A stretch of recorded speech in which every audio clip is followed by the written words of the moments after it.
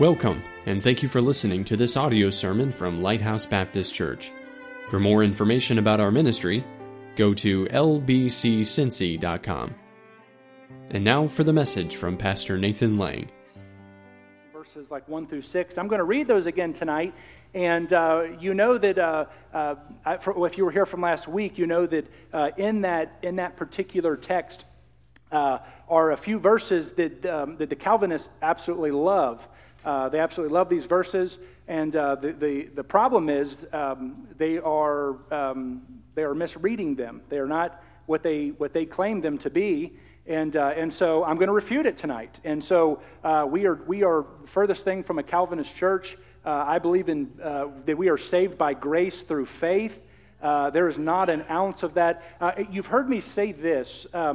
Anytime somebody claims to be a follower of something outside of Jesus, you're on shaky ground. When somebody says, "I am a Calvinist," that scares me. And now I may hair-lip a few of you in here tonight. When people say, "I'm a Ruckmanite," that scares me.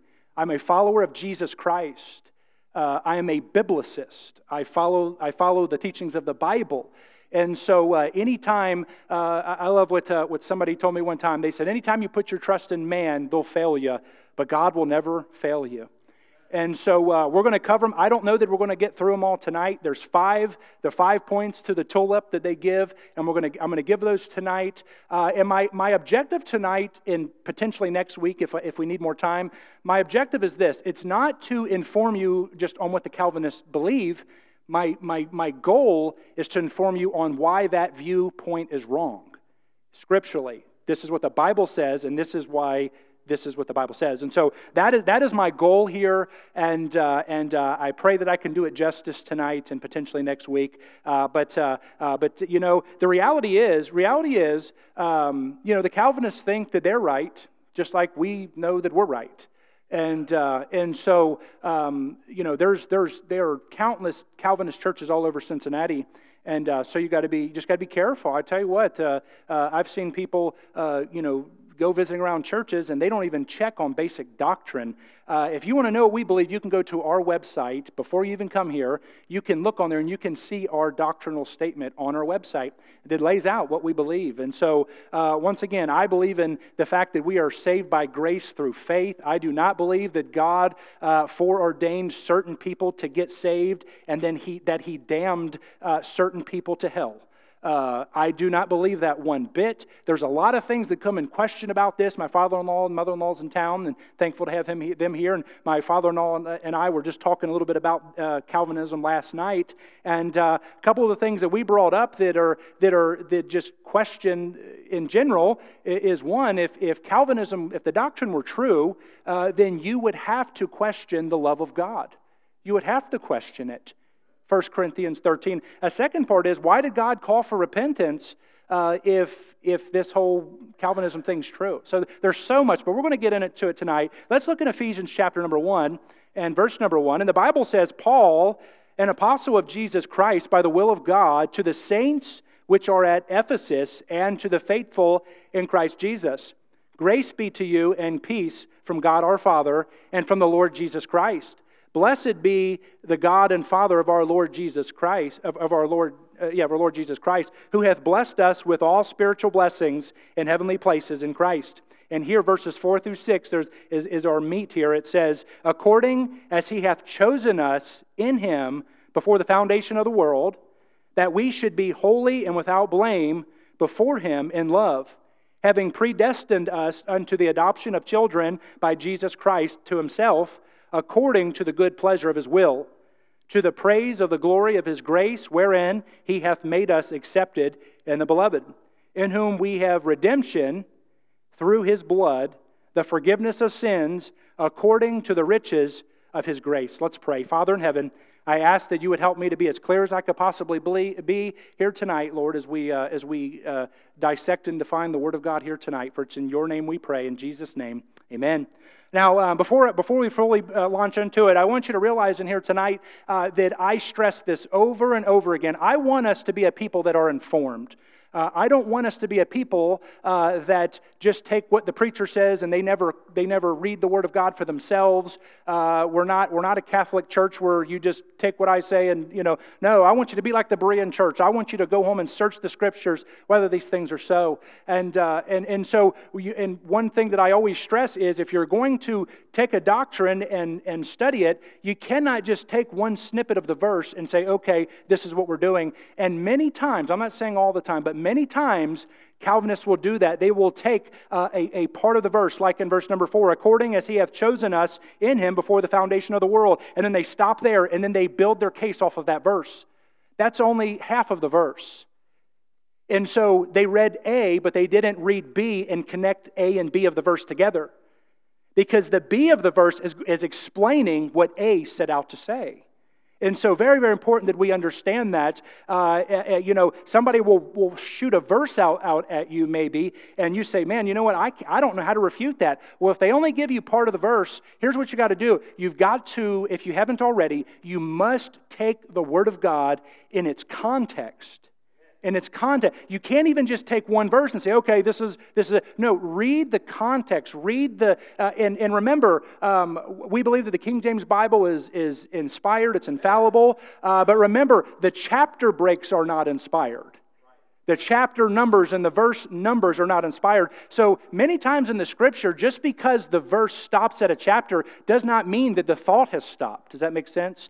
I don't want to insult intelligence, but just make sure we're on the same page. But the term Calvinism is loosely used by some people who do not hold Calvin's teaching on predestination and do not understand exactly what Calvin taught. And Dr. Lorraine Bettner, in his book, The Reformed Doctrine of Predestination, says this: the Calvinistic system especially emphasizes 5 distinct doctrines. These are technically known as the 5 points of Calvinism, and they are the main pillars upon which the superstructure rests. And he further says the 5 points may be more easily remembered if they are associated with the word tulip. Total depravity, and these are the points we're going to go through. Total depravity, unconditional election, limited atonement, irresistible grace, and the perseverance of the saints. And these are the points of Calvinism, and I've heard preachers say I'm a 1-point Calvinist, and I've heard others say I'm a 2 or a 3-point Calvinist, and I want us to look at all 5 of these points of Calvinism as taught by John Calvin, and then see what the Bible has to say about each point. And number 1, right into it, if you take notes here tonight, total inability. Total inability is the first one we're going to look at. And by total inability, John Calvin meant that a lost sinner cannot come to Jesus Christ and trust Him as Savior unless he is foreordained to come to Christ. Did you get that? You don't have to write that down, but just so you know what we're talking about here. By total inability, he meant that no man has the ability to come to Christ unless God overpowers him and gives him that ability. He will never come to Christ. The Bible teaches total depravity, and I believe in total depravity, but that simply means that there is nothing good in a man to earn or deserve salvation. Total depravity. We have a depraved nature, and you've heard me say this before. Every day, Brother Pete, every day that depraved nature has a default system, and every morning when we wake up and those eyes open up, we're at square one again. And we've got to make sure that we get our body our mind into subjection, our body into subjection, because what's going to happen if not? We are capable of the most heinous crime on this planet. The Bible says in Jeremiah 17:9, the heart is deceitful above all things and desperately wicked. A preacher brought a wonderful sermon on the depravity of the human heart, and when he finished his message, someone came up to him and said, I want you to know that I can't swallow that depraved heart that you preached about. The preacher smiled and said, you don't have to swallow it, it's already in you.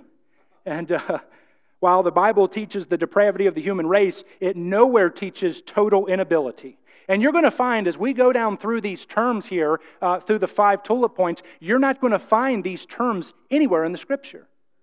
You're not going to find them. And so if that's not a red flag, I don't know what would be. But the Bible teaches that total depravity of the human race, and it doesn't teach that total inability. The Bible never hints that people are lost because they have no ability to come to Christ. The language of Jesus was this in John chapter 5 and verse 40, "Ye will not come to me that ye might have life."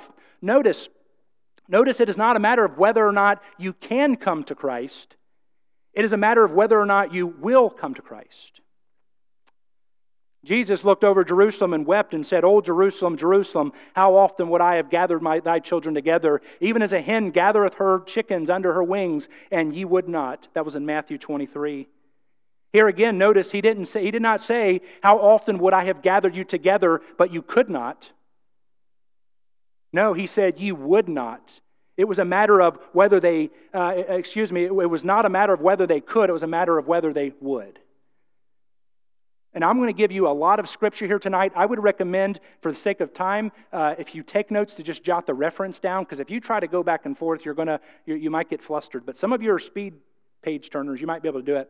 But Revelation 22 and verse 17, the last invitation in the Bible says, "And the Spirit and the bride say, Come, and let him that heareth say, Come. And let him that is athirst come, and whosoever will, let him take the water of life freely."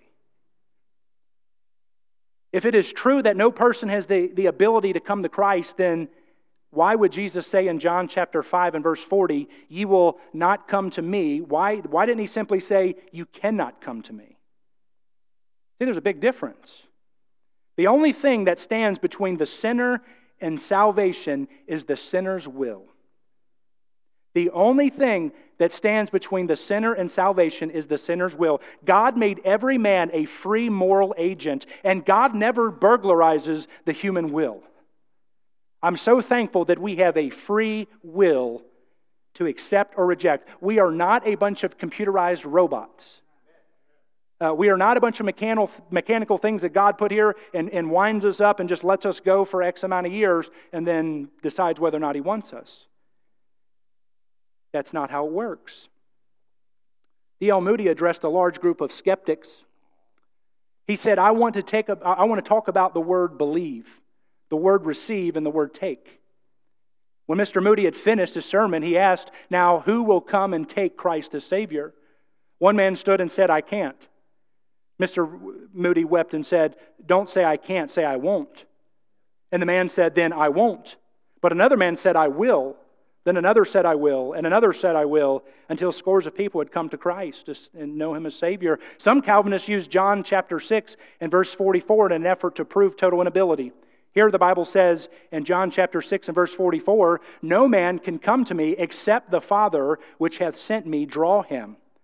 But the Bible makes it plain in John chapter 12 and verse 32 that Christ will draw all men unto Himself. Here the Bible says, "And I, if I be lifted up, if I be lifted up from the earth, will draw all men unto me."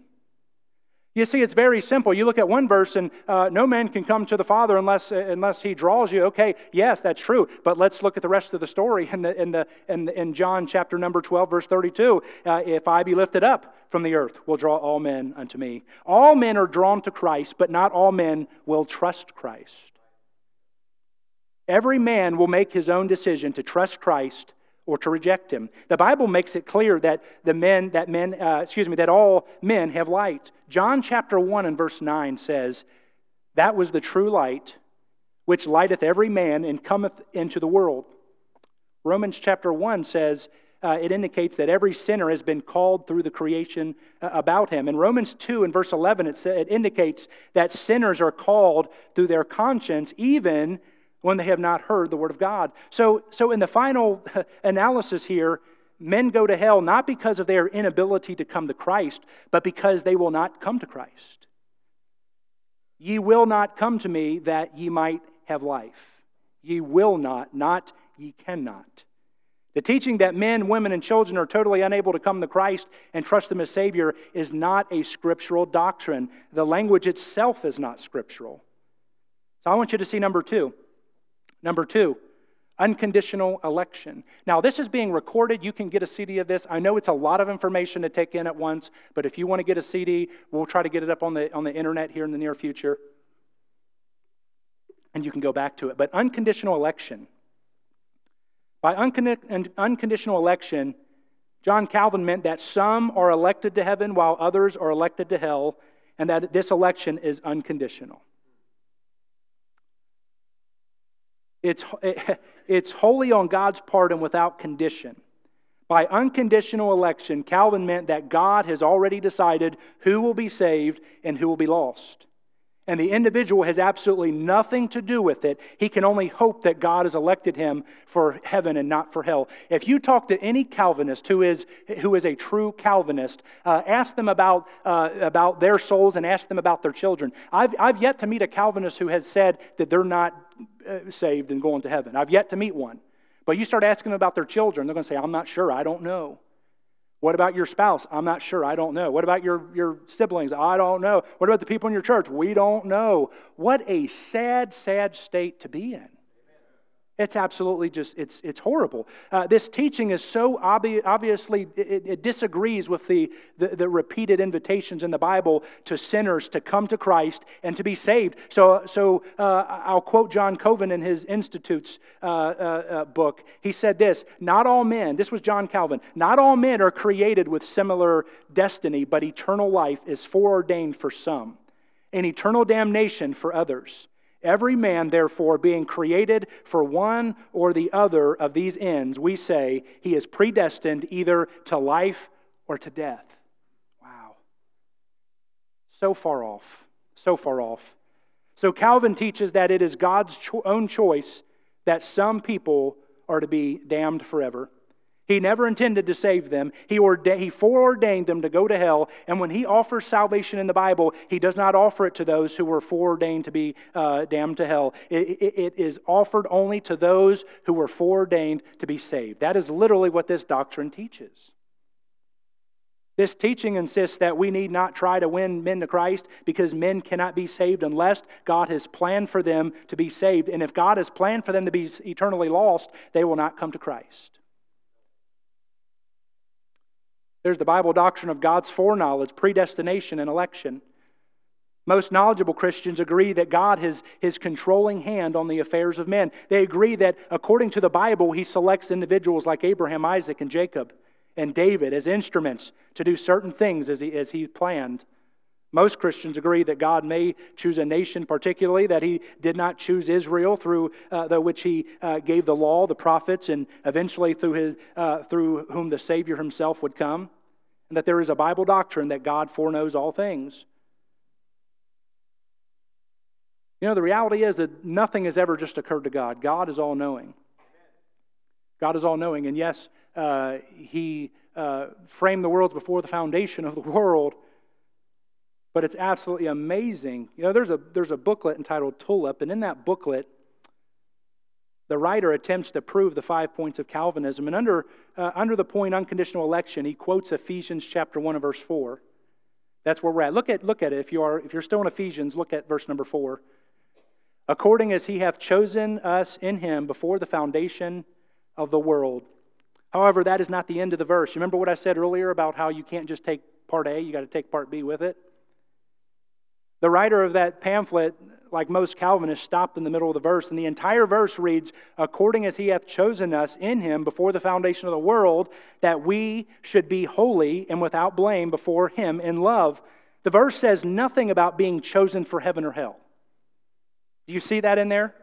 It says nothing about being chosen for heaven or hell. It says we are chosen that we should be holy and without blame before Him in love. You see how simple that is? But I tell you what, you take somebody who's staunch Calvinist, and they pull that one part out of there, and as soon as we read, according to He hath chosen us, we're in trouble. Yes, but He's not talking about your eternal salvation or whether or not you're going to hell. Under the same point, unconditional election, this same author, he said in John chapter 15 and verse 16, ye have not chosen me, but I have chosen you. In John chapter 15 and verse 16. And again, Like most Calvinists, stop in the middle of the verse. The entire verse reads, "Ye have not chosen me, but I have chosen you and ordained you that ye should go and bring forth fruit, and that your fruit should remain, that whatsoever ye shall ask of the Father in my name, he may give it you." The verse says nothing about being chosen, once again, for heaven or hell, does it? It says absolutely, it's not there. You can look all day, but you're not going to find it. It says we are chosen to go and to bring forth fruit, which simply means that every Christian is chosen to be a soul winner. Well, I tell you what, that'll ruffle their feathers. The fruit of a Christian is what? Other Christians. Proverbs 11:30 says, "The fruit of the righteous is a tree of life, and he that winneth souls is wise." I can't tell you how many times I remember in Bible college getting in a literal debate with one of the other Bible college students there over this verse, and he said it does not have anything to do with soul winning. I said, well, I believe the Bible literally, and I believe when it says, "He that winneth souls is wise," I believe it means exactly what it says. Nowhere does the Bible teach that God wills for some to go to heaven and wills others to go to hell. No, the Bible teaches that God would have all men to be saved. 2 Peter chapter 3 and verse 9 says that He is not willing that any should perish, but that all should come to repentance.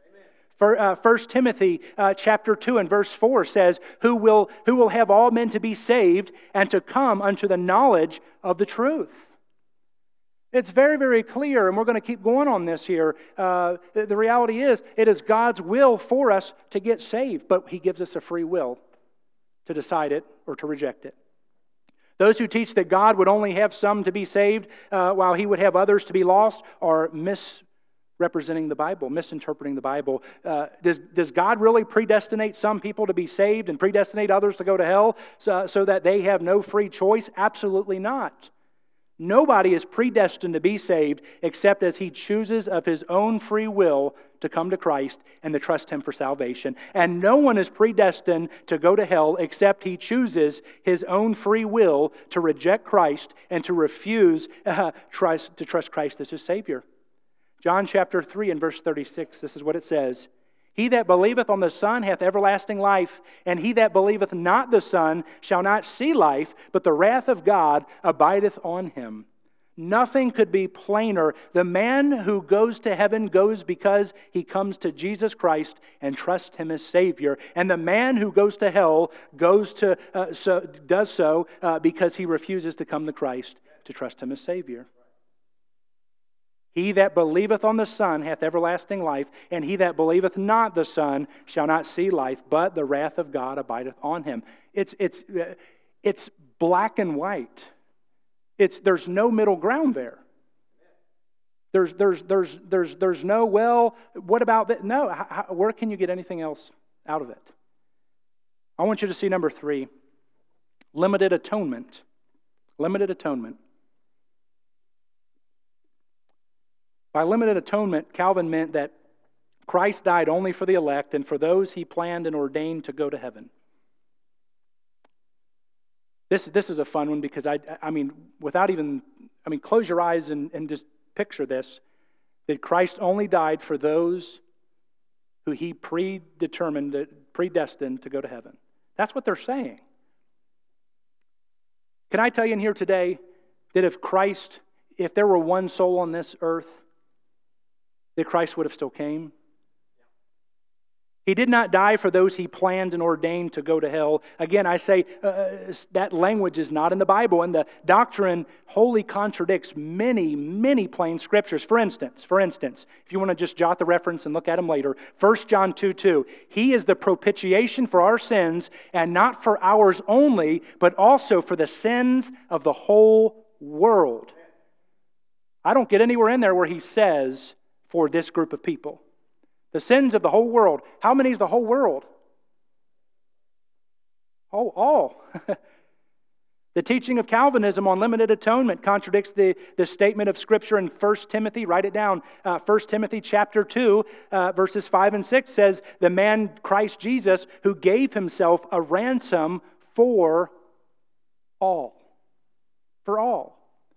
There's no limited addition. There's no limited atonement when it comes to Christ dying for us. The Bible teaches that Jesus is the Savior of the world. John chapter 4 and verse 42, it says, "And said unto the woman, Now we believe, not because of thy saying, for we have heard him ourselves, and know that this is indeed the Christ, the Savior of the world." John chapter 4 and verse 42. And then in 1 John 4 and verse 14. 1 John 4 and verse 14. "And we have seen and do testify that the Father sent the Son to be the Savior of the world." The Scriptures make it plain that Jesus came to save the world. John chapter 3 and verse 17. "For God sent not His Son into the world to condemn the world, but that the world through Him might be saved." No man will ever look at Jesus Christ and say, "You didn't want to be my Savior." Jesus wants to be the Savior of all men. As a matter of fact, 1 Timothy chapter 4, verse 10 says, "For therefore we both labor and suffer reproach because we trust in the living God, who is the Savior of all men, specifically of those that believe." Especially those who believe. The Bible teaches that Christ bore the sins of all people. Isaiah chapter 53 and verse 6 says, I want you to turn to Isaiah 53 with me. I need you to see this. I need you to see this. Once again, we're talking about limited atonement.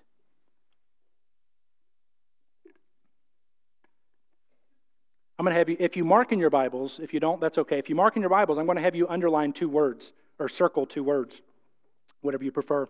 Isaiah 53 and verse number 6. It says, I want you to circle or underline that word all we like sheep have gone astray. We have turned everyone to his own way. And the Lord hath laid on him the iniquity of us all. I want you to underline or circle that second word, all. So in the first and the last word of the text, all, circle them or underline them, because we're going to talk about them, we're going to come back to them again in a little bit. But there are 2 alls in this verse. The first all speaks of the universal fact of sin. All we like sheep have gone astray. The second all speaks of universal atonement. And the Lord hath laid on him the iniquity of us all. The all in the first part of Isaiah covers if all we went astray, then the iniquities of all were laid on Christ.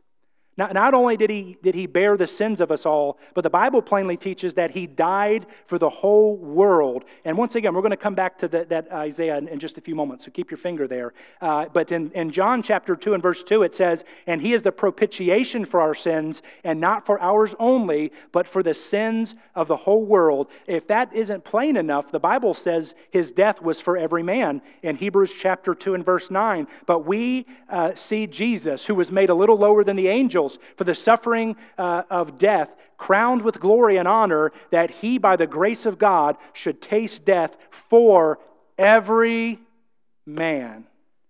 Every man. Every man. Nothing could be plainer than the fact that Jesus Christ died for every man. 1 Timothy 2:5, "For there is one God and one mediator between God and men, the man, Christ Jesus, who gave himself a ransom for all." In Romans 8:32 it says, "He that spared not his own son, but delivered him up for us all, how shall we not with him also freely give us all things?" John 3:16 is often referred to as the heart of the Bible. It's been called the Bible in miniature. "For God so loved the world that he gave his only begotten Son, that whosoever believeth in him should not perish, but have everlasting life." Jesus died for the whole world. He suffered hell for every man who has ever lived or ever will live, and no man will look out of hell and say, "I wanted to be saved, and Jesus did not die for me." It's not going to happen. It's not going to happen. Some argue that if Jesus died for the whole world would be saved. No. The death of Jesus Christ on the cross was sufficient for all, but it is efficient only to those who believe and trust in him.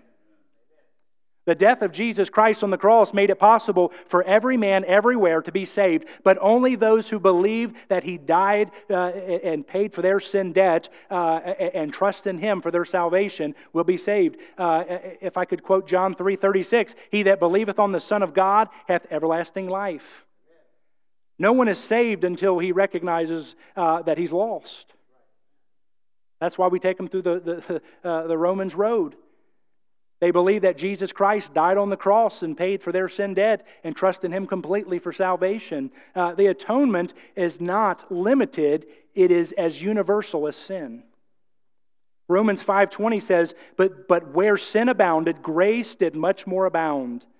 Isaiah 53:6 states, all we, and here we are, we're coming back to it, all we, like sheep, have gone astray. We have turned every one to his own way, and the Lord hath laid on him the iniquity of us all. There was a famous English teacher, a famous English preacher who spoke in an English town and then rushed to catch his train for London, and a sinner who had heard him preach felt that he must immediately settle the matter of salvation. So he followed the preacher to the train. Just as the train pulled into the station, he took hold of the preacher's lapel and said, I want to be saved. Tell me how. The minister said, I must catch this train, last train to London. Do you have a Bible? Yes, I have one at home, said the anxious inquirer. Then go home and find Isaiah 53:6. That's where you're at in your Bible right now. Read it carefully. Go in at the first all and come out at the last all, and you will be saved. Did you get that? Go in at the first all and come out at the last all and be saved. Let me explain. The preacher rushed away, and an anxious sinner was left alone. He went back to his home, and opening his Bible, he turned to Isaiah 53:6. What did the preacher mean, he wondered? Go in at the first all and come out at the last all, and you will be saved. He found the verse and read it carefully. All we like sheep have gone astray. Well, he thought to himself, I can certainly go in at the first all. I have gone astray. I am a poor, lost sinner. Then he read the last part of the verse. And the Lord hath laid on him the iniquity of us all. Is it coming to you yet? He said to himself, if I come out at the last all, I must believe that all my sins were laid on Christ and that He took my place and paid for my sins. And if I rely upon that, I will be saved. That's what the preacher meant. He then trusted Christ and was saved.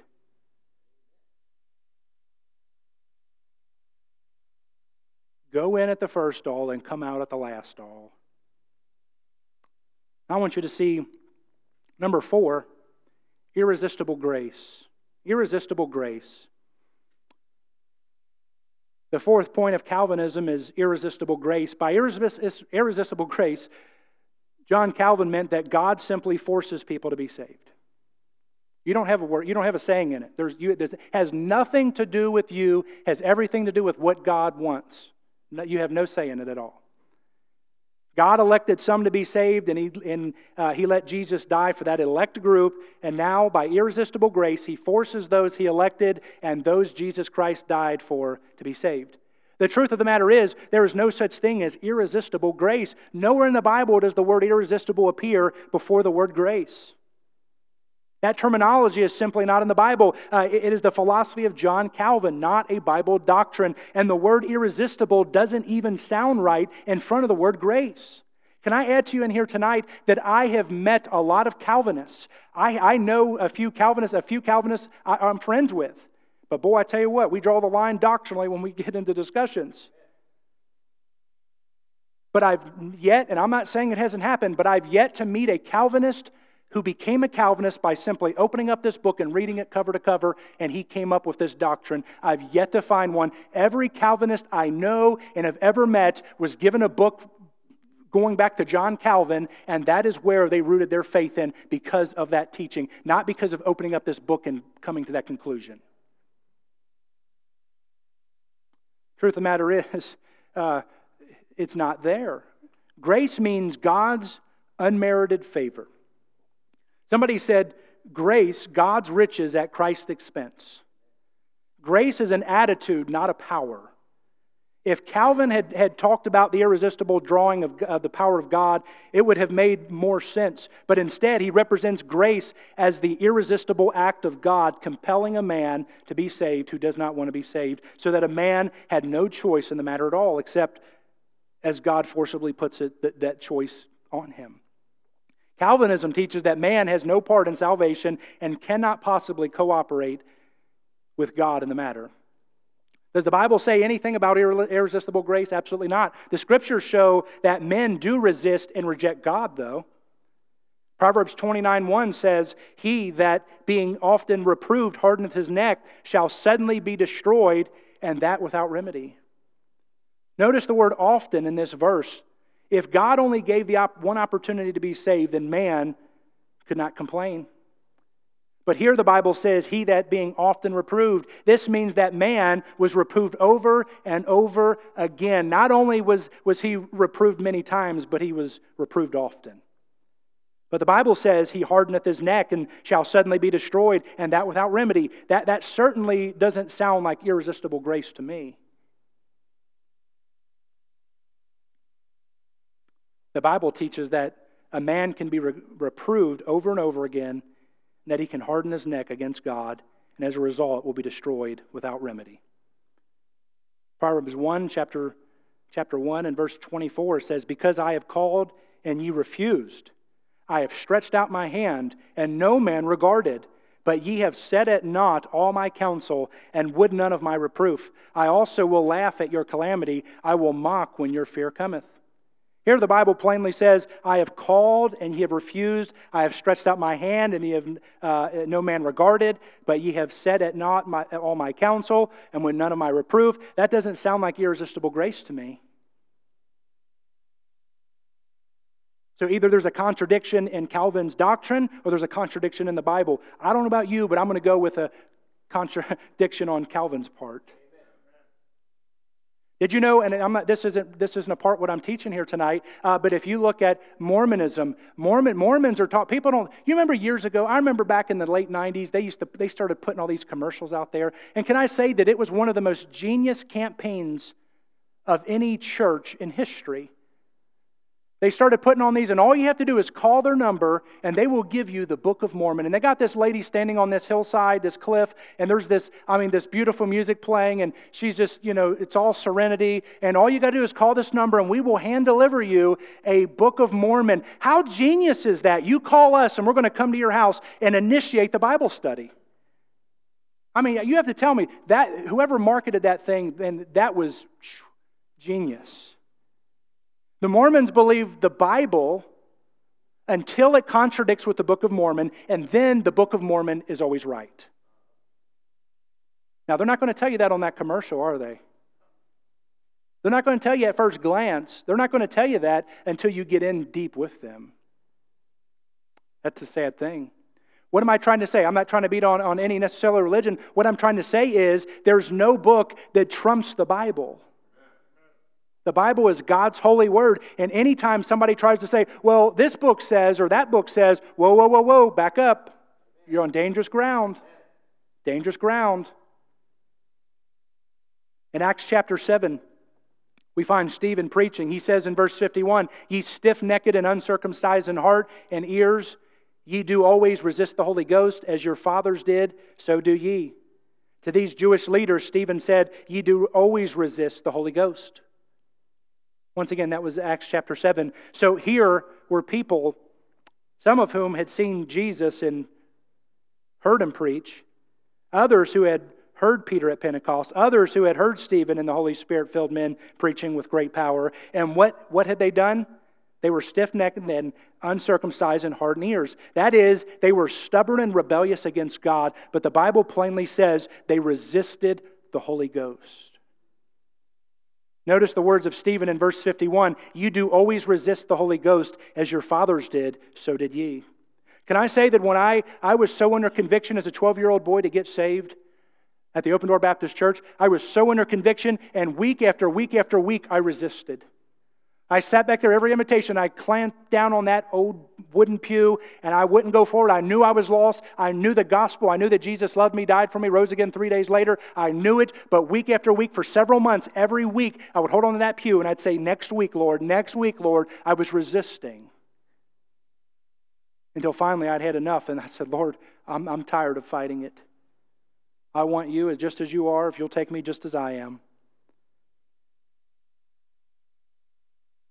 The Bible in Acts 7:51, here the Bible teaches that not only were these Jewish leaders resisting the Holy Ghost, but that their fathers before them had also resisted the Holy Ghost. Stephen says that all the way back from Abraham through the history of the Jewish nation down to the time of Christ, unconverted Jews had resisted the Holy Spirit. There's absolutely no such thing as can't help it religion. God doesn't just force men to be saved with so-called irresistible grace. God offers salvation to all men. Titus 1:11, for the grace of God that bringeth salvation hath appeared to all men, but man must make his own choice to receive or reject Christ. John chapter 1 and verse 12 says, but as many as received him, to them gave he power to become the sons of God, even to them that believe on his name. When Jesus wept over Jerusalem, O Jerusalem, Jerusalem, thou that killest the prophets, and stonest them which are sin unto thee, how often would I have gathered thy children together, even as a hen gathereth her chickens under her wings, and ye would not. Here again, the Bible clearly indicates that God would have gathered them together as a hen gathers her chickens, but they would not. The key there, but they would not. That certainly shows that they could reject or resist Christ. They would not. I would, but he would not. Does not fit in the teaching of irresistible grace. People can resist the Holy Spirit. I want you to see number 5. Looks like we're going to finish it tonight. I'm going to try. Perseverance of the saints. The Bible teaches, and I believe in the eternal security of the born again believer. The man who has trusted Jesus Christ has everlasting life and will never perish. But the eternal security of the believer does not depend on his perseverance. Perseverance of the saints. I do not know a single Bible verse that says anything about the saints persevering. Can anybody name me one? But there are several Bible verses that mention the fact that the saints have been preserved. Perseverance is one thing, preservation is another. The saints do not persevere, they are preserved. Persevere means to keep at it. If you're wondering what that means. Persevere means to keep at it. The Bible says in Jude 1, that Jude, the servant of Jesus Christ and brother of James, to them that are sanctified by God the Father and preserved in Jesus Christ. 1 Thessalonians chapter 5 and verse 23 says, and the very God of peace sanctify you wholly, and I pray God your whole spirit and soul and body be preserved blameless unto the coming of our Lord Jesus Christ. A couple of months ago, my wife, we were at Jungle Gyms, and we went. I love Jungle Gyms. We're just a simple family. That's like an outing for my family. Like our kids love Jungle Gyms, walking around and looking at all the stuff. But my wife picked me up a jar of strawberry preserves. It was a mixture of different strawberry or different berries actually, but I just say it's strawberry preserves. And I don't know how long those strawberries have been in that jar, but the jar had been sealed some time ago. And the strawberries were preserved. When I took out the preserves and ate them on a piece of bread, they were as good as they were the day they were placed in the jar. Are you with me? But wait a minute, the strawberries had nothing to do with it. They were not fresh and good because they had persevered. They were good and fresh because they had been preserved. The Bible makes it plain that the believer is kept. He does not keep himself. 1 Peter chapter 4 says, to an inheritance incorruptible and undefiled, and that fadeth not away, reserved in heaven for you, who are kept by the power of God through faith unto salvation, ready to be revealed in the last time. The Bible says in John chapter 10 and verse 29, my sheep hear my voice, and I know them, and they follow me. And I give unto them eternal life, and they shall never perish, neither shall any man pluck them out of my hand. My Father, which gave them me, is greater than all, and no man is able to pluck them out of my Father's hand. Now that doesn't sound like perseverance of the sheep or the saints to me. Here the sheep are in the Father's hand, and they are safe not because they persevere, but because they are in the Father's hand. So I disagree with all 5 points of Calvinism as John Calvin taught it. It's absolutely incredible. And I know there's no way for you to get everything down that I said tonight. I know it's a lot. But if you walk, I encourage you to get the CD, listen to it. But here's the thing. Here's the thing. When it comes to this doctrine, there is so much evidence. There's so much evidence. And if you ever talk to someone who's Calvinist, and you may run into somebody who believes that, you don't have to be mean to them, but be studied up. Can I say there's no shame in going back and studying? There's doctrines where I'll run into somebody out door knocking and they'll believe one religion and I'm not really brushed up on that particular religion and I'll do my best to use what scripture I know to do that. Sometimes I got to say, you know what? I don't have an answer to that particular question, but I'll come back and I'll have one for you. Hey, there's no shame in that. There's no shame in that. The reality is, I believe that Adam and Eve were not forced into eating that fruit. I believe that they made a choice. Now, why did God, there's so many questions you can bring up there. Why did God, knowing that they were going to do that, why did God allow that? Why did He allow them to eat of that fruit? And why did He create them knowing on and on? Hey, you know what? There's a lot of questions we just truly don't have the answer to. We'll see when we get to heaven. But I know and believe it with all my heart that God didn't look down and say, all right, now, Nathan, okay, you're going to get saved and in the future. And let's see, Mr. Jackson, no, you're not going to get saved. And you're going to, eeny, meeny, miny, mo. Okay, yeah, you're going to go. I don't believe it was that case. I believe we have a free will to accept Jesus Christ or reject Jesus Christ. And that's all that I have for today. We're going to come back next week. Thank you for listening to this audio sermon from Lighthouse Baptist Church. For more information about our ministry, go to lbccincy.com.